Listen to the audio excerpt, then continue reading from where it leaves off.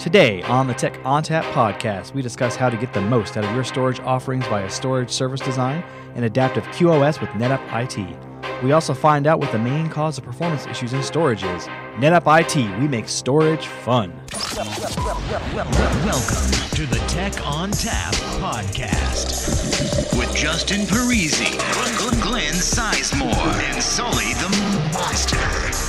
I love NetApp. Oh, yeah.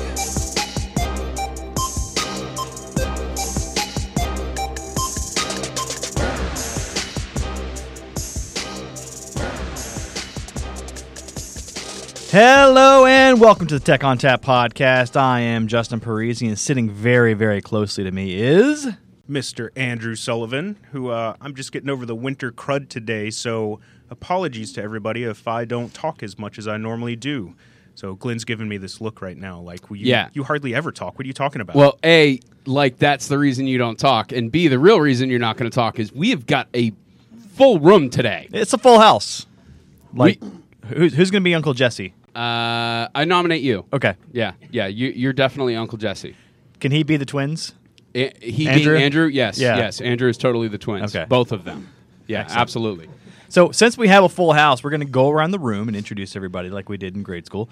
We'll start over here with the man sitting next to Glenn Sizemore. Let's go ahead and start with him. Yeah, absolutely. So sitting next to me is the amazing Eduardo Rivera. Sorry for scrambling your name there, buddy. Who is the lead storage architect for Customer One here inside NetApp. Eduardo, how are you doing, man? I'm doing good today. How are you guys doing? I'm pretty good. So, Eduardo, tell us a little bit about what you do. All right. So I work within the Customer One organization with NetApp IT. And my role as a storage architect is really to, I guess, help the organization figure out what we're doing with storage. Figure out what is the direction, what are we putting on the floor, what are the things that we're coordinating towards as a IT organization to serve our applications, and really with a focus on using NetApp technology. Excellent. So tell us a little bit about it's Customer One, right? So tell us a little bit about Customer One and what they do. So Customer One, I think you can split NetApp IT into what we call Customer Zero and Customer One. Zero being the organization that supports all the product development. So all the developers that do ONTAP and Altable and all that kind of stuff. And Customer One is more your traditional enterprise IT. So we support things like the auto support, Quotage, EBI, ERP, all those back office, right? SharePoint. And obviously, like every enterprise organization, we have storage, we have servers, and we have that kind of stuff. So that's what Customer One does, and within that, I manage the division for storage. Excellent. So we're using our own stuff and making sure that it's all nice and new and fun for all of our customers and partners and that sort of thing, right? Yeah. So I guess I'll say, I guess we have a unique position, right, where we have a need to support our IT infrastructure and deploy the technology needed to support that. And at the same time, we also want to consume our own technology and provide feedback for product operations. And we also serve as a reference to customers, right? So when a customer wants to deploy a particular technology and may have some questions, we can talk about what we have done and what we have encountered and how we fix it. So serve a dual role there, right? Serve the business, but also serve as a reference and be able to consume our technology and provide feedback. So around the room here, we'll go ahead and go to the next guy who's actually been on the podcast before. It's Stetson Webster. Stetson, please introduce yourself. Tell us what you do. Sure. Glad to be on the show, guys. My name is Stetson Webster. I'm a storage architect in NetApp IT. I work with Eduardo. My concentration in my work with Eduardo is actually more so on the tools and the infrastructure around the tools. So I also work with Customer Zero for helping them with a reference point for the development of the tools and making sure that it's vetted within the business, within the infrastructure that Eduardo has so graciously provided for us to do just that. Excellent. So sitting next to Stetson is Evan Miller. Glad to be here. Thank you very much. Evan Miller. What do you do? And tell us what you're working on these days. I lead a group of storage service design architects. We're a pre-sales consulting group that works with the SE community and the sales force. And we're completely customer-facing to help them walk through how do they transition storage to a true service platform model. Which brings us to our topic today, and that's Stetson hooked us up. He happened to know that Evan was going to be in town and went ahead and made sure we got this on the schedule. Evan, your team has been doing some incredible stuff in real-world accounts all over the world for the past 2 years, and including one of our very own, NetApp IT. You came in and did the assessment. So we'd like to pull that apart today, talk about what the service design team does, some of the offerings that you have, and then specifically touch on and just the three of us are going to get out of the way and let the three of you talk, and just talk about what that was like inside NetApp. When you did the internal assessment and what some of the outcomes of that will be. Sound like a plan? Sure. Cool. So let's go ahead and kick it off. Let's dive into a little bit of the service delivery offerings that you. So Yeah. maybe I can start off with here's how this whole thing began. Right, this is very organic, grassroots. Nobody made some grand strategy years ago to go build this. This has blossomed as something that a larger and larger number of people are embracing. And so I want to give you some of that background and that history, because the history is pretty fascinating of how this came about and how we got to the point of working with NetApp IT and now over 60 customers. Okay, fantastic. So pull that apart. Let's go. Yeah, you bet. So I came to NetApp about almost 5 years ago, January of 2011, and immediately was assigned to help service providers to design the offerings that they're going to face their market with to be profitable and grow revenue and be competitive and all of those things. And the first thing we saw was that they were approaching this task as if it had never been done before, right? As if storage had never been designed for any customer. And so as we began helping them, this process would take months sometimes to get all the right people in that service provider together, the product management, the architecture, the operations, get them all to going together in the same direction. We compressed that from what used to take months down to a single day. And over the period of the last few years then, we've seen not only service providers take this up, but now enterprises that want to behave like service providers. The cloud has been so disruptive to CIOs and VPs of IT that they're now being forced to figure out, how do I run with the efficiency and the agility and the performance and the cost of a cloud platform? And so this has now been delivered to over 60 customers. And we came to NetApp IT. Actually, they heard about it and said, hey, we'd like to do that about a year ago. And actually, it was September, I think, of 2015. 14. Sorry, we are 15. And it was really, really exciting. In fact, they were very helpful in helping us to actually crisp it down a little bit more and get better at it. So right at about that time, I was tasked in NetApp IT with coming up with the initial constructs for a service catalog. It was a very daunting task, and I had come up with a design that I was very proud of. I knew it wasn't complete. I knew that it was entirely based on hardware. And it had no way. I had no way of enforcing the design. I just came up with the design. I knew what the top end is for everything, and with an assumption that everyone would behave accordingly. But I wasn't sure what it is I was missing, but I knew I was missing something. And it was at about that time, after doing a few presentations of this seemingly brilliant design, that someone said, you might want to talk to an Evan Miller. Have you seen what he's doing? And so I reached out to Evan, and I looked at a Brainshark video that he had, an internal video. And lo and behold, I learned that that's what I was missing, which was an enforcement model for what I had designed in the hardware. And I very quickly embraced it, and I made the recommendations. I rounded up the troops, and we arranged for a service design workshop in NetApp IT. Now, I thought that Evan was totally out of his mind to take this whole design, because I looked at the deliverables of what he was going to do in the workshop, and I said, there's just no way he can do this in 2 days. And I seem to remember that I even asked him at least twice leading up to it, dude, do you think 2 days is enough for this? It'll be fine, don't worry. I was like, no, what you're delivering here is at least 6 weeks of hardcore work, and he just kept reassuring me. But I had my doubts all the way into, getting through half of the first day. Then it became apparent to me that we were, in fact, going to be able to pull this off.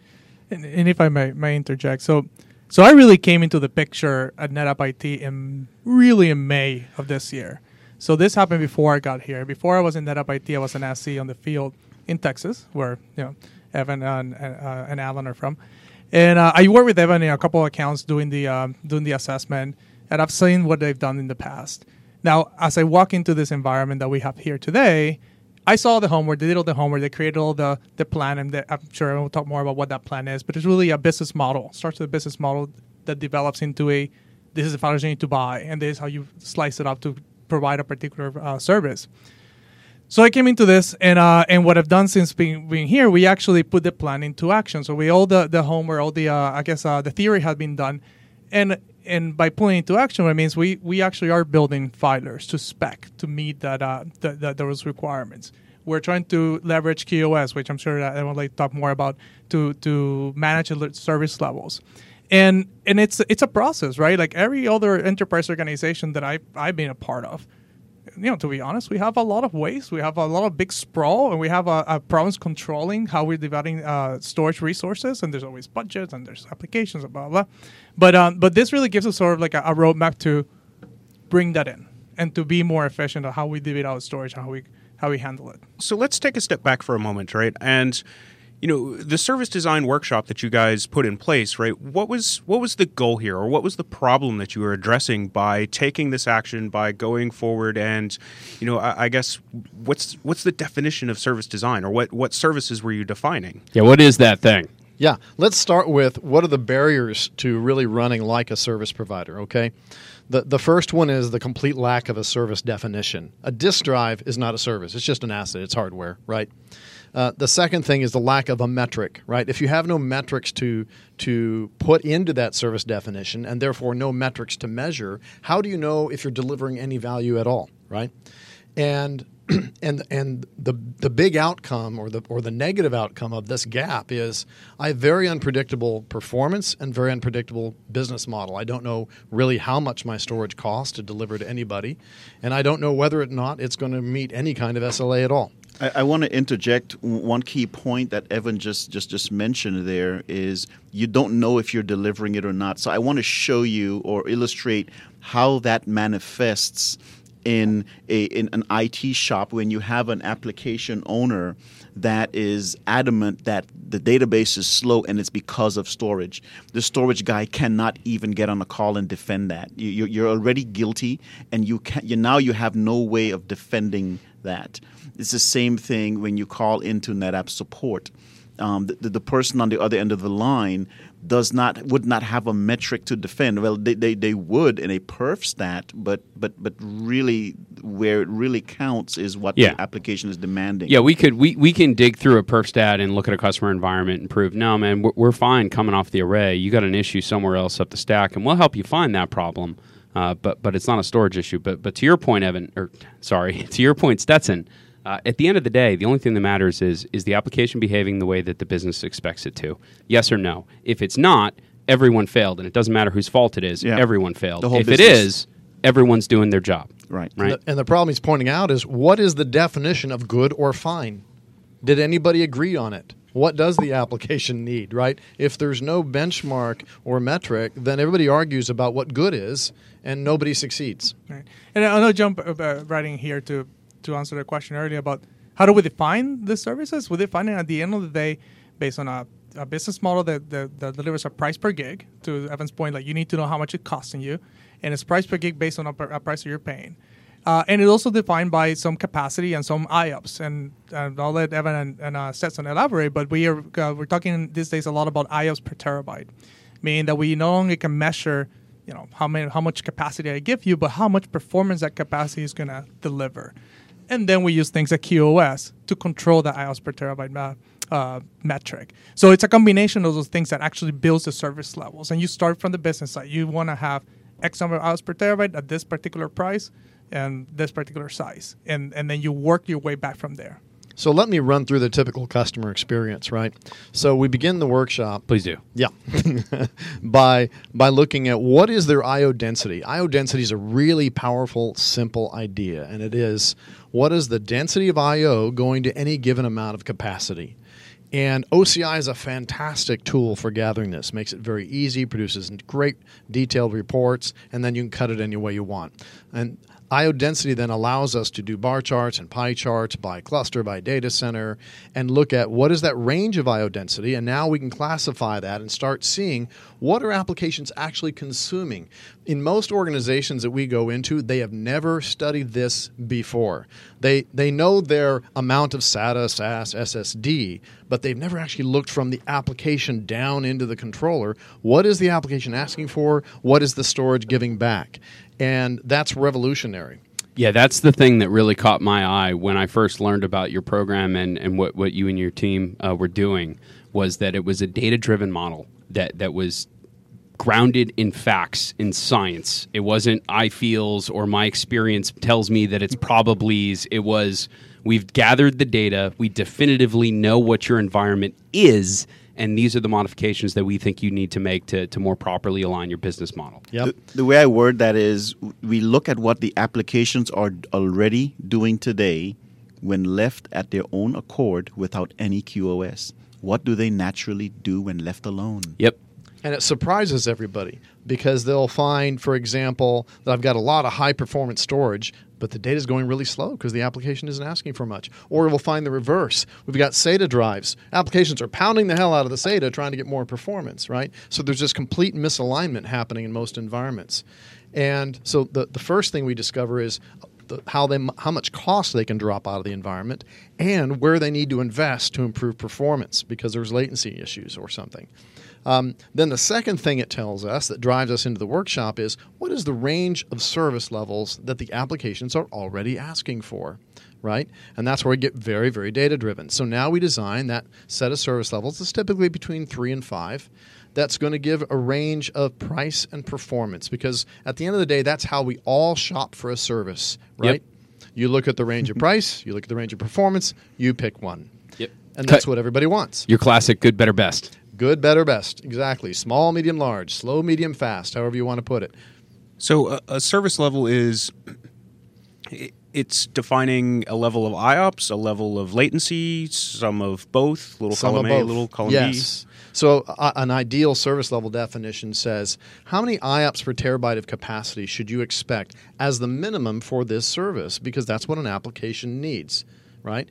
But we also need to establish a ceiling on that. Why? It's counterintuitive at first when you think about it. The only way to get a floor or any kind of SLA is to provide a ceiling. Every successful infrastructure, from power to water to network or whatever, is not infinite. It has limited capacity to serve. So you have to regulate the demand on that infrastructure so it doesn't fail.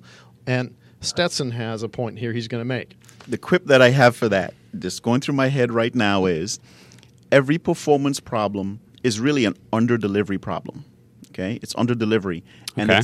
it's almost always caused by an over-delivery somewhere else, which is addressed by QoS. Yeah, I see your point. Yeah, so a failure to deliver on one application when you really dive in there and start tearing apart the infrastructure, particularly with a shared infrastructure, which is what everybody builds these days. What you find is another application that is just simply consuming more than it was intended to. So more to your point, when Yeah. you said a failure to deliver on a particular application is because of an over-success somewhere else. Right. Ah, yeah, totally, Right. totally. And over cost, right? Yes. So the poor CFO is at the mercy of whatever applications ask for because the financial controllers in IT have no way to determine who gets what. This is a scarce resource allocation problem we're solving. That's the big problem in storage. Think of any public utility, right?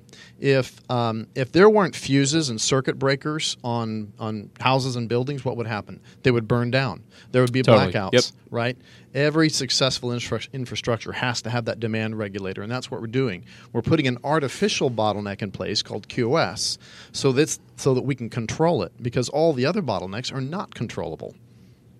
So you've mentioned IOPS per terabyte a Yes. couple of times. Can you expand on that? Can you explain what that is? Absolutely. It's that notion of IO density. What amount of IO is going to any given amount of capacity? So we choose IOPS per terabyte, or you can use IOPS per gigabyte. It's just math. And that's how we define the minimum and the maximum for a service level. For example, I need 1,000 IOPS per terabyte as a minimum for this class of applications, but I don't want to give more than 2,000. Why? Well, I need a window, a range of performance that application is going to run in, and I want to make sure that I don't over-deliver because of two reasons. One, cost. Two, performance, because if I allow anything to over-deliver, then it's back to I have no fuses and circuit breakers, and the copper is going to heat up and the house is going to burn down, right? So then we have ranges that are sufficient for delivering at a particular cost. Now we've solved the cost problem and the performance problem. And if we design a cluster so that it always has enough IOPS to serve all of the application performance that we project, then we don't have performance problems. Think about how we design for capacity, but then we ignore designing for performance, right? Yeah, or the inverse, right? Just focus purely on performance and end up with a capacity number that may or may not be in the range of what's realistic. That's right. You Yeah. end up with stranded capacity, which is Yep. a waste of assets. So here we are. We're designing performance as if it were capacity, right? And we're putting those two concepts together. Normally people think of capacity in one hand and performance is completely different. Oh, we have somebody breaking down in the room. Yeah, don't mind What's going Andrew on? dying Andrew over here dying next to us. Dying. Just give him a moment here. We'll wait for the death rattle. So, Are you all right, Andrew? I'll live. would you like some water? Because I don't have any. Was it something I said? I'm really worried now. No, it's I have a tickle in my throat. He looks like he's going to make it. Okay, Okay, so good. back Patient will live. Yeah. I'm debating whether or not we should just leave that We in. should totally just leave that Just in. leave it in. Absolutely. Just to kind of focus down on this a little finer, the thing that I find incredibly attractive and have since stolen. So Thank you. No, thank you because it's made everything that we do a lot easier. Is to start thinking about storage and architectural perspective from a holistic manner. And when you use IOPS per terabyte, when you use that metric as your allocation unit, it forces you to think about storage design in a different way because you start to think about it from a holistic standpoint. Not just do I have enough capacity or do I have enough performance, but do I have enough of both and do they run out together? Because if you nail the architecture, you run out of performance and capacity at the same time. Bingo. So as a matter of fact, further to that point, once you have them tethered together with an adaptive QoS policy, you only need to worry about the space after that because they're tethered. I'm looking at the sliders right there in that mixer. That one is IOPS, the other one is terabytes. Okay, you slide one, the other one goes together. Now, you just said something really interesting. Adaptive QoS. Mm-hmm. Can you explain that a little bit? Adaptive QoS is basically a mechanism that keeps that adjusts the I/O in proportion to the amount of space that is currently being consumed. So, for example, if we have 1,000 IOPS per terabyte, there is a QoS policy that will allow up to 1,000 IOPS for 1 terabyte. When that volume grows to 2 terabytes, they will have 2,000 IOPS. Interestingly enough, Evan has created this to where the volume is actually delivering twice what we've promised. So now with a service level, what we're doing is it's now also a communication mechanism.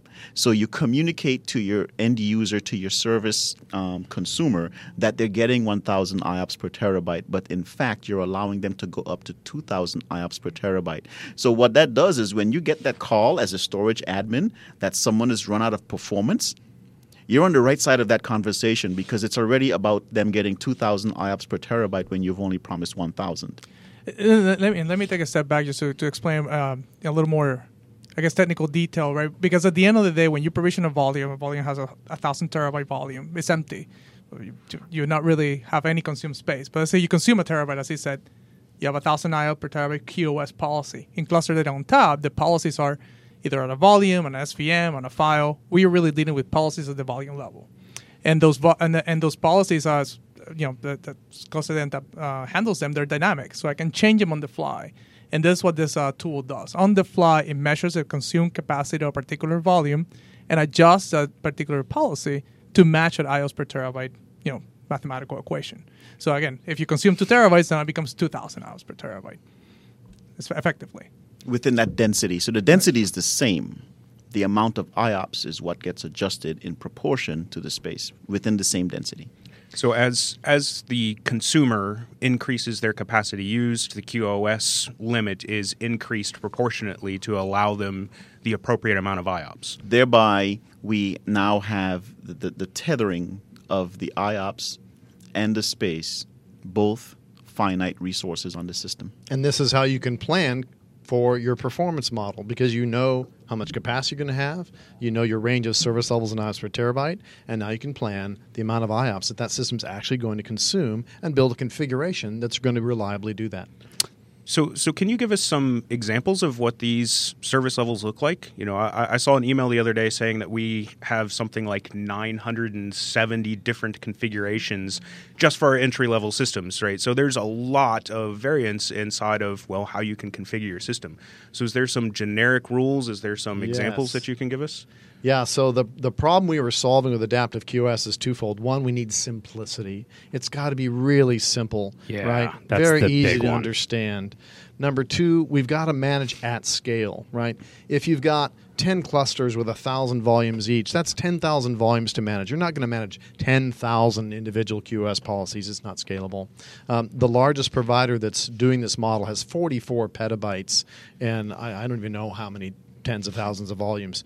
So what this does is it creates simplicity in both what the consumer can choose from and simplicity in operations.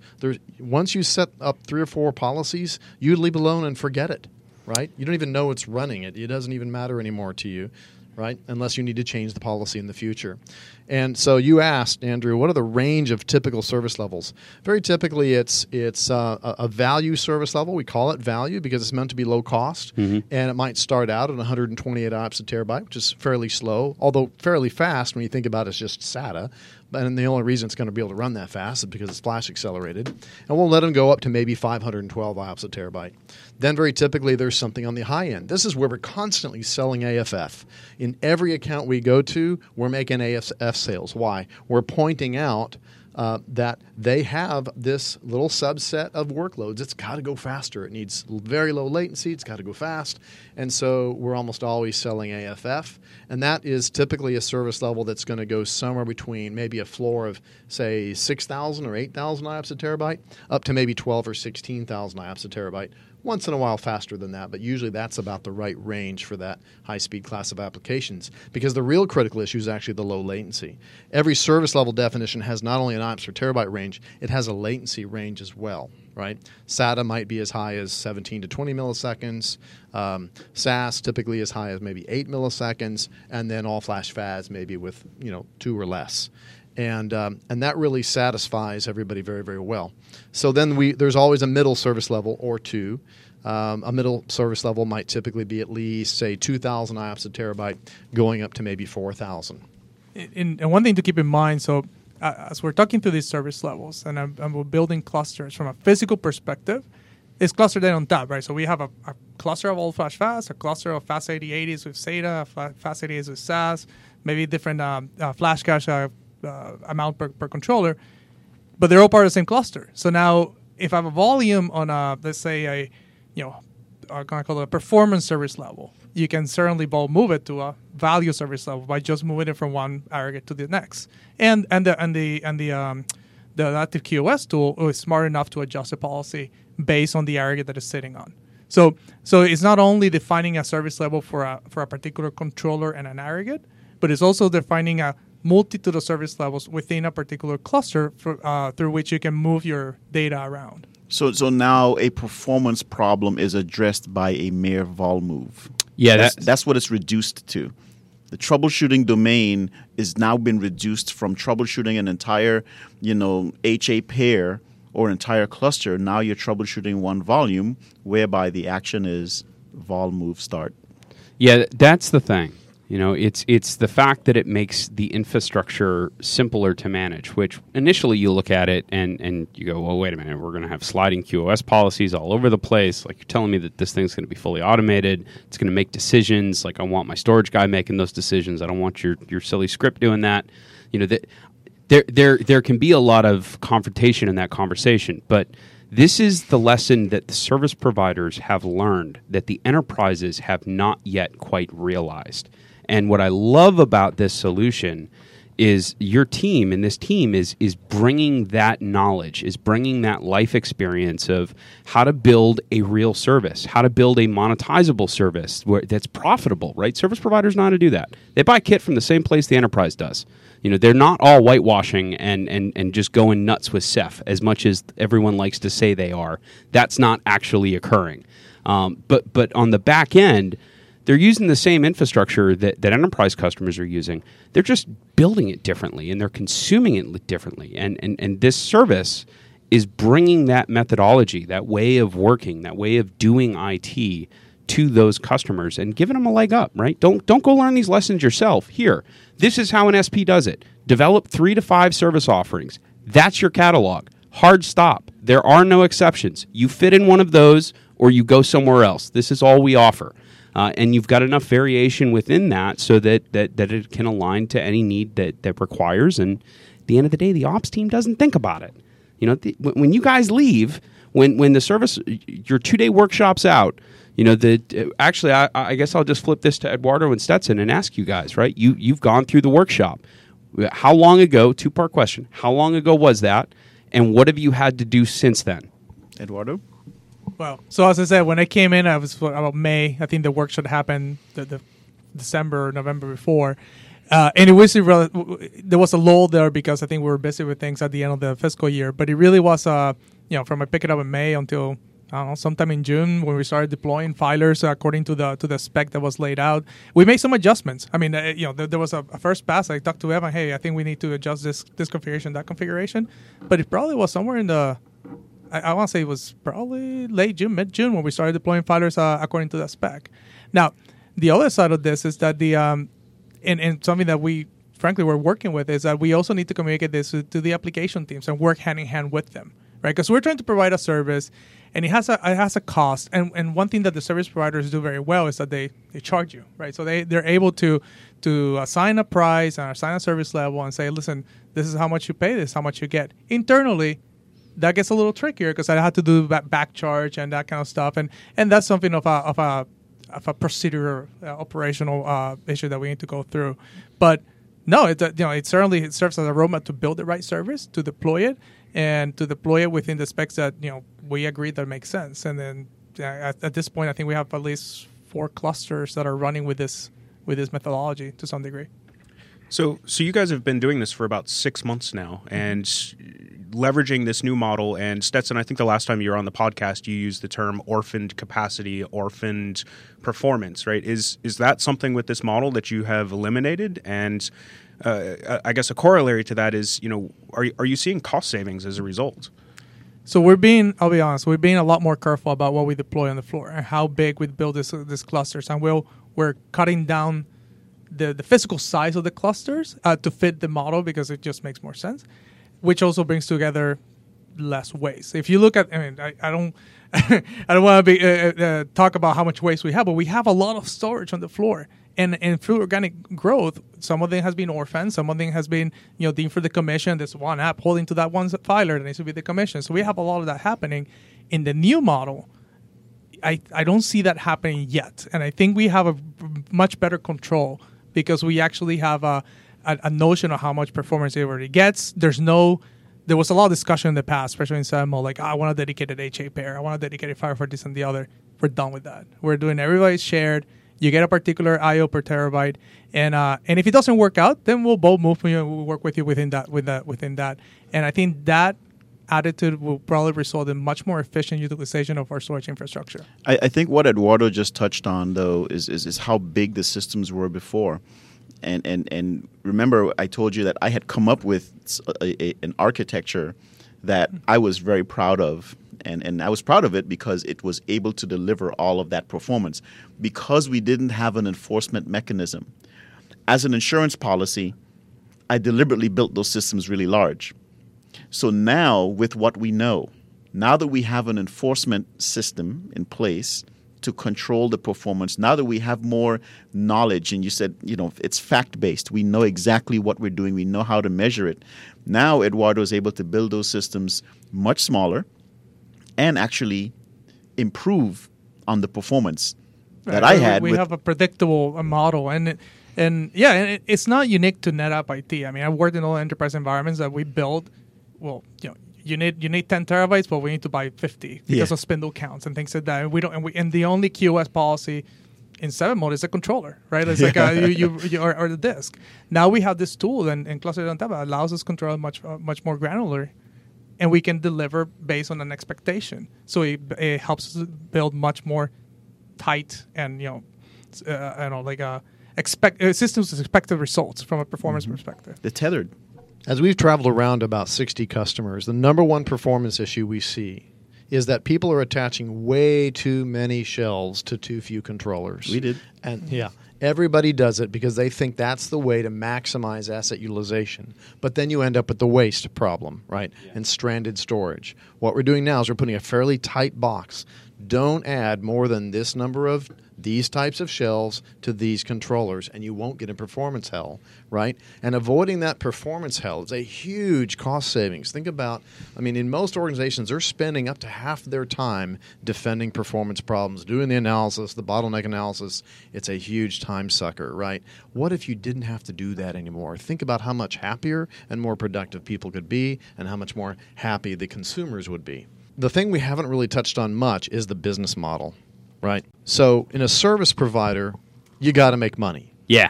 Right? You got to grow revenue, you got to have happy customers, and you got to be price competitive. And those three things seem really at odds, right? That maybe we can only do one.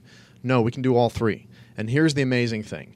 Cluster Data ONTAP can and does deliver a storage service well below the cost of the big public cloud players, right? And we're showing customers how to do that every day. You should see the look on the business guys' faces when they see 60 to 80 points of margin at a price competitive to anybody else's public cloud.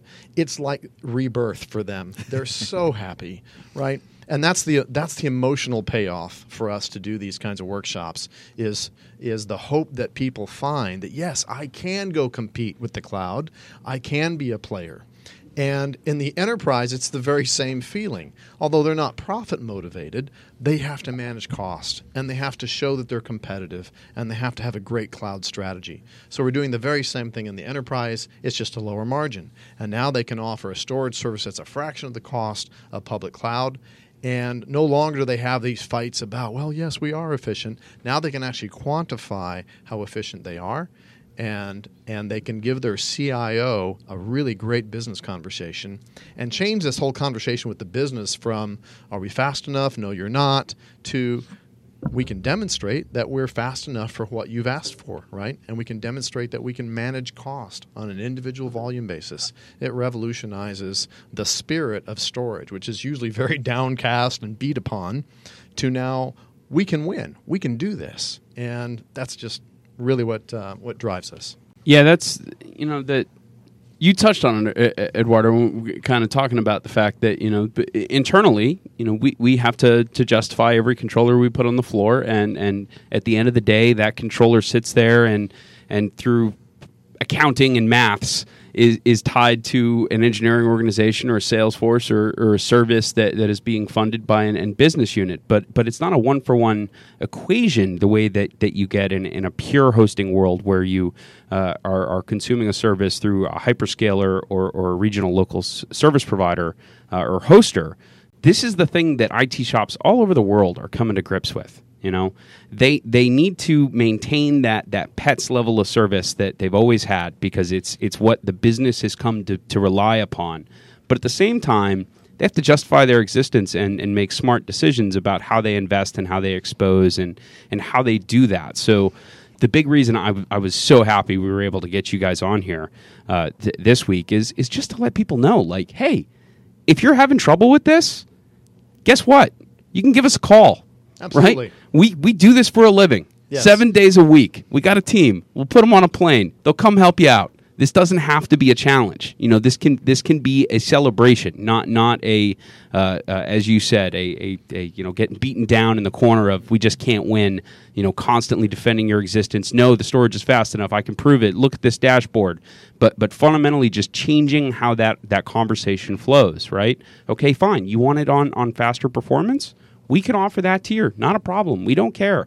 But just know this is how much more that's going to cost you. Is that worth that much more? Like, are you going to get that much more profits? Are you going to get that much more revenue if we speed this application up?